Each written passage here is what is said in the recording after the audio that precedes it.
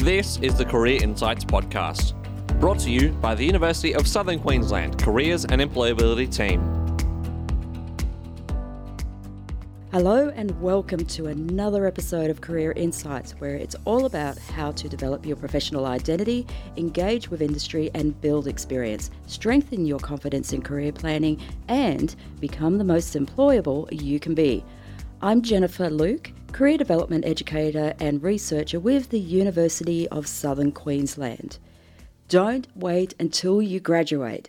That's the focus of this episode, and we'll be discussing why it is important to start career planning, building your professional identity and networking while you are still studying and not just at the end. So what and how do you do this? Well, today's guest has extensive experience as a radio presenter, broadcast media specialist, as well as lecturer and researcher. Welcome to USQ's Spencer Housen. Hello. Hi. Hello, Spencer, and thank you for joining us. Hello from Cannon Hill, from the studios of 4BC. I know, I'm feeling very special that we've got this connection going on for this episode. But Spencer, as I do with every guest that we have on Career Insights, would you like to start with just giving a bit of an overview of what your current roles are? Sure. So I suppose that in order of starting those roles, I'm lecturing at the University of Southern Queensland. I'm the radio production lecturer. I started at USQ at the beginning of 2017, initially as a tutor, and I've progressed. I was industry fellow for a couple of years, which was all about making connections between USQ and the media around Australia, and most recently have been appointed lecturer radio production for the next 5 years. So, USQ has a radio station. It's the only university in Queensland with a 24-hour radio station, and so I'm involved with our students there who are every day creating radio content. So that's I guess number one. And when I started that job, I soon after began a role with the ABC, which was program quality advisor. And so for 3 and a bit years, I travelled around Australia working with ABC radio presenters and producers. And then at the beginning of this year, I had to leave that behind because 4BC, the Channel 9 talk radio station in Brisbane, asked me if I would like to present their weekend program. So I was able to continue at USQ, which is great. I clearly wasn't able to continue advising ABC presenters on how to make great radio whilst working for their competitor. So I left the ABC. So yes, that's why I'm today here at Cannon Hill at the 4BC studios, where I spend some of the week. And USQ, I spend the rest of the week. And the two, obviously, before that, I worked on air at the ABC for 23 years. And so between my ABC on-air experience and my ABC advisory role and my 4BC on-air experience, I think that I bring a lot to my USQ job, which is about training the radio stars, the audio stars, the podcasting stars of the future. Thank you so much, Spencer. I knew as soon as I asked this question, it was going to be quite extensive what you're involved in. And as I've got to know you over the last couple of years at USQ with your work with students, but definitely knowing about your background and your broadcast background I would love to know a little bit more about what your initial influences were. So what was it that made you decide to enter into broadcast media and just related areas such as that? Gosh. Okay. So you mean going way back in my life? You can life influences? Go way back as far as you like.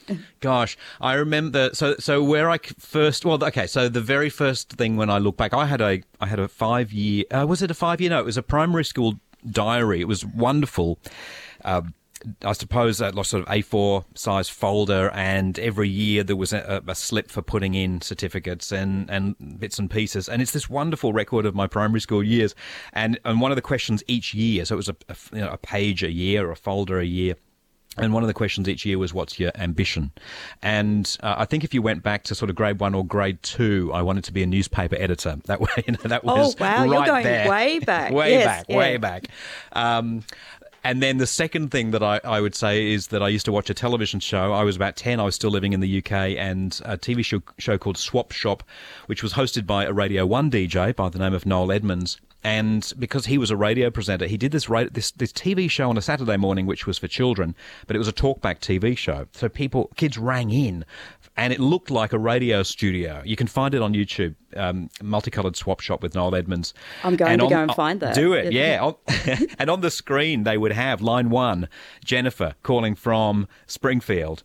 And so I sat at home and I used to write production notes. So by the end of the 3-hour show at midday every Saturday morning, I had, like, minute by minute what had happened in the program, including where all the people had called in from.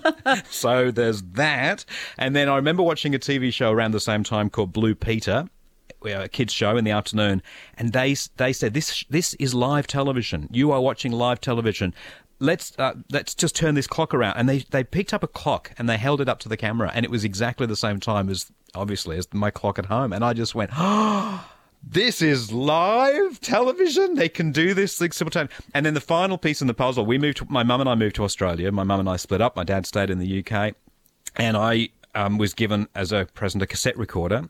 So I would have been about 10, and I used to record letters to my dad rather than writing letters. And those cassettes became more and more complex, I suppose. I started playing songs, reading from the newspaper, doing the weather, interviewing my mum. And, at some point, all of this, and then the radio was always on at home. So, in Brisbane, ABC radio was always on. And at some point, I guess it all started from a very young age, as you can see. And I'm by grade 10, I had decided I'm going to be in the media. So I dropped all the math science subjects, apart from maths 1, which I had to keep doing. But I did all humanities, got a TE score of 990, which is like an OP1 or an ATAR 99 or whatever. So I could have done anything, but stuck with what I wanted to do, which was journalism. So I did journalism at QUT and community radio for a while, and then into the ABC. So, it's funny, I talk to my students, and I talk to my own son quite a bit about how it doesn't matter what your current, you don't have to know now what you're going to be doing when you're 40 or 50. It's just about what you want to do next. And yet my own story is quite the opposite. Like, I clearly knew from about the age of 5 or 6 that I wanted to work in the media, and boringly, here I am almost 50 still working in the media. And it's very interesting, Spencer. Well, I just learned a lot more about those influences that you were talking about, and the fact that you had such a clear idea, you had so much clarity, even in primary school, about where you wanted to go. But even there, when you were saying, and I know you talk to students about you don't need to know what's going to happen in 20, 30 years' time, because careers aren't linear. They keep moving. But even what you're doing, you probably didn't factor in that you were going to be a lecturer at university in what you're doing now when you first got into radio. Oh, true. So I remember at uni, there's the coin drop. I don't know whether it was a coin drop. At some point, I was at uni doing journalism, and they never really talked at uni at that time at QUT. It was actually a business communication degree, majoring in journalism. So there was not really any talk of you couldn't be a radio presenter. That was not a thing. It was you got to be a journalist. And as opposed to the USQ students who were very much there to be part of radio programming. And so, at some point, I just had this. I remember saying I was working at a market research company. We spent hour after hour at night time phoning people, asking whether they were happy with the service they got from Telstra. And I was never not selling. Can I just say, not selling? I wasn't. We used to start with that. I'm not selling anything. But I remember saying to the woman sitting next to me one night, I'm going to be an ABC radio presenter, like song interview. And that was the moment, I think, where that kind of did define exactly what it would be for 23 years. But you're right. I mean, when I finished up at the ABC on air, I worked for the Brisbane Times for 6 months. And I had already written for BMag for 3 years, which is no longer around, but it was a glossy free magazine delivered to 500,000 households. And I wrote a weekly column for that. And then I wrote a daily thing for the Brisbane Times for 6 months. And there was the teaching at USQ. And so, yes, I see all these things as natural progressions, or they're all sort of linked. But you're right. I never imagined I would be a newspaper columnist, I guess, or a magazine columnist. Not at all. I was feature writing. I barely passed as a subject at university, and yet somehow I managed these days to make words come out that have been printed on the page, and I've made I've been employed to write. Yeah, and that actually leads in to something that I'd love to ask you then, Spencer, because it is the fact that you've got such a wealth of experience across different areas of media, but definitely it's that broadcast media and radio that you've always had that really clear focus on. Is if you were talking to any of your students or just somebody that came up to you and said, I really want to know, what do I need to do to get into radio, for example, what would be some of the top skills? What would you tell them is that, look, these are the things you need to know, or what how you have to go about it? Okay, so I think there are a couple of things there. The how do you go about it? I'm going to answer by saying just start doing it. That's the first one, and you sort of hinted at that in the introduction to the program. That these days it's so easy to be your own content creator. So I was creating content, making cassette recordings from my dad, but they weren't being heard by anyone other than who I sent the cassette to. These days, you can absolutely, if you're in high school or in university, or you're in your 40s and you're working at Bob Jane T-Mart and you're dreaming of being in radio, get the gear, buy the gear, rent the gear, however you can get your hands on the gear, start making radio, start making podcasts. If you want to work in television or film, there's a thing called YouTube. We didn't have YouTube 30 years ago, so start making video content. If you want to be a writer, we've got this thing called WordPress or any number of variations of that. Just start creating. We just didn't have this 30 years ago. So that's the first thing, is just start doing it rather than doing your degree and at the end of the last day of the degree going, okay, now I'm going to get a job. And they'll say to you, what experience do you have? Oh, none, because I've just spent 3 years in books. I've just been studying. Yes. No, by then you need to have already got the experience. And then the second part of your question, which is about what skills do people need? I mean, I distill it down to 3 words. Tell me whether these are skills or soft skills, maybe, I don't know. But you've got a capable, reliable, and likable are the 3 key things for me. You've got to be able to do the job. You've got to be someone who will turn up every day to do the job, and then you've got to be likable. And I know that's probably not a skill, is it? But well, it is, isn't it? You've got to be someone who likes other people and works well with other people and is someone that everyone wants to have around. No, it is, and it's that skill. It's those valuables or attributes, if you want to call it that. But definitely, Spencer. And by you saying that, it's just those 3 things. Is that without those, you're pretty much going to fall over and not be able to find those particular jobs or have employers interested in wanting to talk to you. Well, you've got to have all 3 as well. Yeah, so you can be capable and reliable, but not likable. You're not going to stay in the job because no one wants you around. You can be capable and likable, so you can do the job and you're the best person, but you actually don't turn up at 5 o'clock in the morning. That doesn't work either. Okay, so you can be reliable, you can turn up, and everyone likes you, but you can't actually do the job. You're not going to do well either. So it's got to be all 3.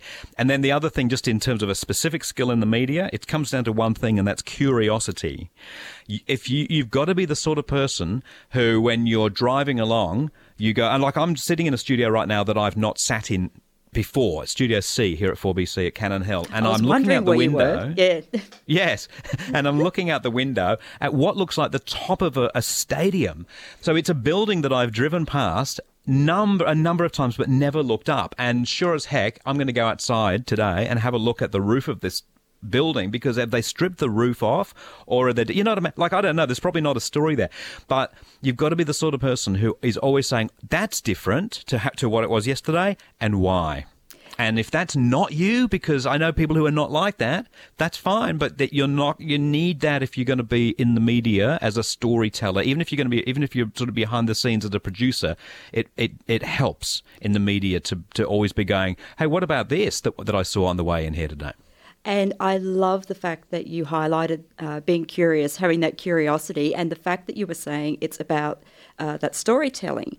And that sort of leads into what I was going to ask you next, which is about the value of personal connections when you're building your career. So when you're looking for those opportunities, and I know that you hear the saying such as, it's not what you know, but who you know. What are your thoughts on that? Because I'm just thinking just what you were saying before about having that curiosity and sort of keeping your eyes open.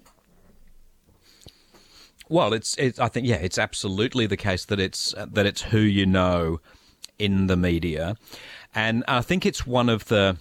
You mentioned that I'm a researcher, which is, gosh, the first time anyone's ever publicly described me as that. I slipped it in because it's true. It's true. Yeah. Well, I'm doing my master's, so maybe if I pass, then I can call myself a researcher. But so what I'm researching is attitudes towards female radio presenters or women on radio, and because we have, if you look at all radio presenters in Australia, 80% are male, and then if you want to look at prominent radio positions, breakfast shows, for example, then it's even more male-dominated. And so what I've ended up looking at in my research is how have we got to this place, and what can we do to get more women on radio? And how we've got to this place, and I'm sure this is common in a lot of industries, but certainly in the arts, broadly speaking, in the arts, in the entertainment world, and definitely in the media, there's a lot of this. We've got a brand new show that we're going to launch at 1:00 on Sunday mornings. Who do we know? Who do we know? And then this conversation goes around the office, who do we know that could present that show? What about Bill? Oh, Bill! And typically it's been male managers who have been having that conversation, and just because of their social circles, then it's Bill, not Betty, who is the person that they think of, and so we get more men on the radio. So, I've seen it. I know that is the case, and so if that is the case, even at the ABC, where most jobs are advertised, there's still very much this thing where if 80 people apply for a job and you recognise Bill's name in the list of applicants, there's no doubt that you're going to definitely open that email and have a look at that and spend an extra 10 seconds reading that application compared to someone you've never heard of before, which is wrong. They should anonymise applicants in that sort of process, but they don't. And so in both scenarios, you can see the value of just having put your name in front of the people who are going to make the decisions. And so that, University of Queensland do a great thing with their journalism school. They have a JAX, I think it's called JAX. It's a club, anyway, journalism club. And they have a networking event every 6 months. And I love this. And I've been along to a few. What they do is they hold it at a bar. The students pay to go, but they pay twice what they should have to pay, and they make up half of the group, and the other half who are at this networking event are professionals in the media who don't have to pay to go. They go on the promise of free booze. So they always fill the room with people from the media. Move. It's so clever, right? So now you can see why I've been to a few. And it's a really, really clever idea. And so I've met a number of UQ journalism students that way, who then have really impressed me, on those occasions by really talking to me and showing that they're serious. And their names are in my head now. So, by doing that, or by being on LinkedIn or Twitter, I'm still a big fan of Twitter. There's a lot of people in the media are on Twitter, so it's a good place. Speaking specifically about working in media, it's a good place to connect with and get your name in front of. There's a bloke in Victoria called Leo Puglisi. He's 13 years of age. He wants to work in the media.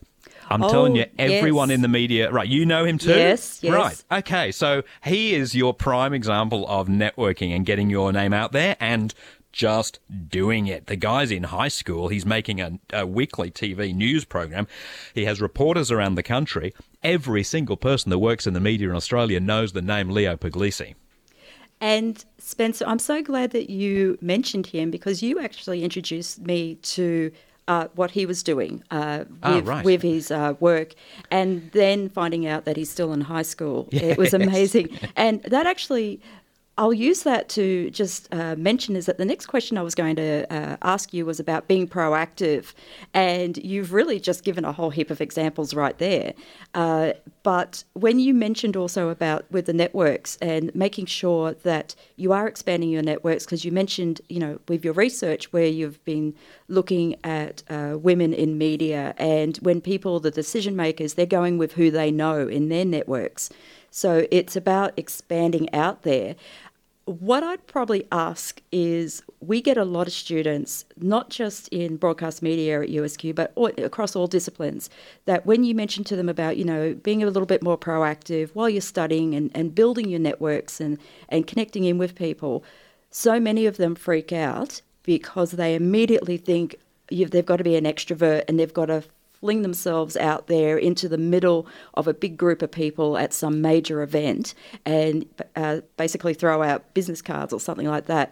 And it's getting them to think about other ways that you can network. What would be a couple of the ways, and you've really explained it a little bit just with that UQ, what they do with their journalism, but what would you say to some students if they were very hesitant to network? Yeah, I mean, that UQ event really plays to the extrovert. And because it is a room full of people. And the first one of those that I went to was perhaps the best organised, in that they had little tables and you moved, the bell rang and you moved around. So you were forced to sort of sit with all the different people. I think that's a good way of doing it, because that's a little bit less scary than leaving it to people to walk up to strangers who are in the industry. I think if you're introverted, first of all, I'd say you'd be surprised at how many people who are in the media are introverted. I mean, I think it's become almost a hip cliche to say that you're an extroverted introvert, but that's how I sort of I think that I identify as that, because that sounds pretty right to me. I mean, I'm forced to speak on stage, sometimes on radio, on television, to an audience. Often at clubs, I go and talk at seniors clubs and whatnot. But I really love being on my own. I mean, I power up by being on my own, and I achieve those other things by sometimes just sitting in the car outside 4BC for 10 minutes before I come in with Macca's or something like that, and just sort of sit on my own, just really enjoy that last 5 or 10 minutes on my own before I come in here. Yeah. And perform for 6 hours, perform off air with the team and then perform on air. And so I guess, if you are introverted, don't worry. There's plenty of us around. And in terms of what you do then as an introvert, well, if you're empowered by that, that's the first step. And then introverts, I think, work best sort of one-on-one, better one-on-one than in large groups. So that's where I'd say reach out to some people who are in the industry and maybe just start sending them emails and let's say you want to be in radio. Well, just identify someone that you like that's in radio, send them an email, say, can I send you some of my material? Let me know what you think.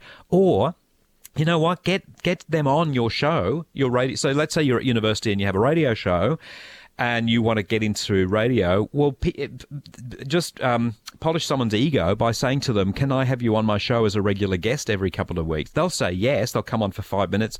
And then you've got that relationship that you've built with that person. And then the next step is at Christmas, you say, can I come around and give you a bottle of wine? Can I come and look at the studio?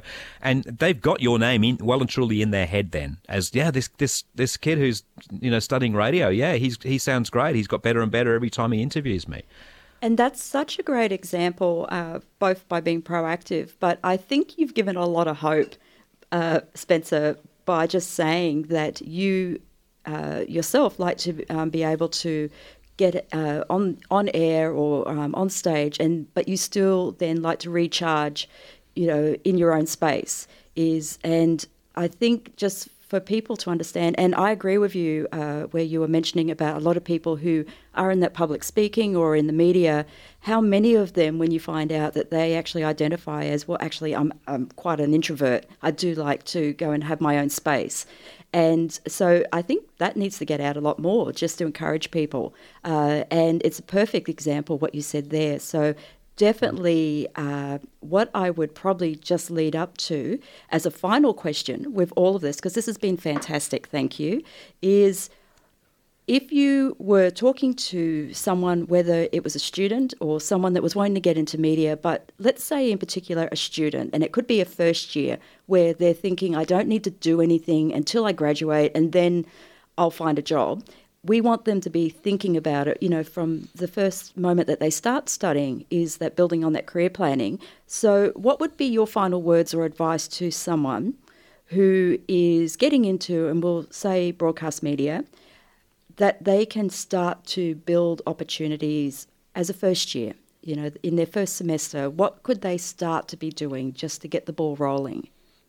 Well, if you know exactly what you want to do, that's helpful, but it's certainly going to be the absolute minority of people that are in that position. But if that is you and you really do know, then target that organisation or someone doing that role, the role that you want eventually. I wanted to be I was there that night doing my market research job, said to the person next to me, I want to be an ABC presenter going music interview. And so then I reached out, I don't know whether it happened after that or around the same time, to one of the producers at the ABC who was doing a show just like that. And I said, I'd like to come in one day a week. And so, and I did that for 6 months. And then after that, got my first job at the ABC. So I knew, it was getting even more focused in my mind, not just firstly media, then radio, then this sort of radio to this station. And then I reached out to the people who were actually doing it. I think the challenge, I would say for first, and if you don't know exactly what you want to do, don't panic about that. Experience as much as you can. Start absorbing as much media as you can. Reach out when you think about someone you want to reach out to and ask a question about how they got there. Do all of that. The challenge is this: there is actually a shortage of good people who are reliable, capable, and likable in the media. So this is actually the good news. If you're studying media, there is a shortage of good radio producers, good radio presenters. That's not to say that everyone who's studying radio right now that wants to be a presenter will get on air. You've got to be good. There is a shortage, though, of good quality producers, presenters, even people in the broadcast tech side of things, the people who fiddle the buttons and make the connections work between remote studios. There is a shortage of good people. So if you're in, say, midway through third year, you need to be open to starting to if you're capable, reliable, and likable, and you get into a radio station and you do some sort of work experience, they're going to try and grab you. Is what I'm getting to. Yes. Yes. And they might say to you, "You've only got 6 months to go. Don't worry about uni, or go part time with uni and just start working with us," which could be a really good thing to do.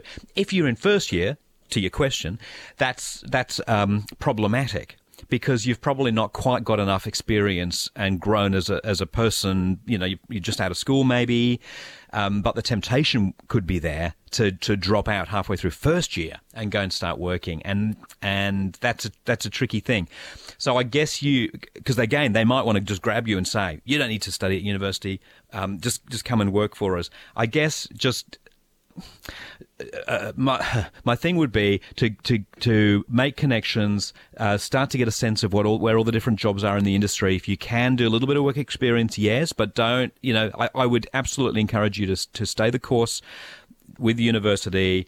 Go at a measured pace with that work experience, but then by the time you get to third year and you've done a whole bunch of things and got a whole bunch of experience yourself and created shows and created YouTube videos, whatever it is, so that by the time you're midway through third year, you've spent so much time getting to know different people in the industry, and they're practically wanting to just not let you leave the building because they love you so much. There's a shortage of good people, and you should be able to get a good job. That was a very long answer to the question. No, but you packed so much into that answer, Spencer. So I would say is that with what you were saying there, it's that occupational research. It's about building your capabilities and just being curious and building those connections. And to finish, can you please just repeat those 3 skills that you've mentioned a number of times? Sure. Well, are they skills or are they? They're attributes. They're Yeah. So it's capable, reliable, and likable. You've got to be all 3. Capable, be able to do the job, actually turn up to do the job, and then be someone that people want around. USQ has three, but they're officially has three in its recruitment process, which are very similar but slightly different, which are can do the job, will do the job, and will fit into the organisation. It's the same. It's kind of the same, but I like the three just single words, just capable, reliable, likeable. And you know what? They are all about employability, so they are perfect, Spencer. And I would say that's the perfect way to finish off this episode. Thank you so much for joining us for today's Career Insights show. It has been really great to chat to you, and I would just say a huge thank you to Spencer Housen for joining us and generously sharing his insights. Long-time listener, first-time guest. Thanks for having me on the podcast. It's been amazing. Thank you. Career Insights is brought to you by the University of Southern Queensland Careers and Employability Team and is produced by USQ Creative Arts student Byron Quayle.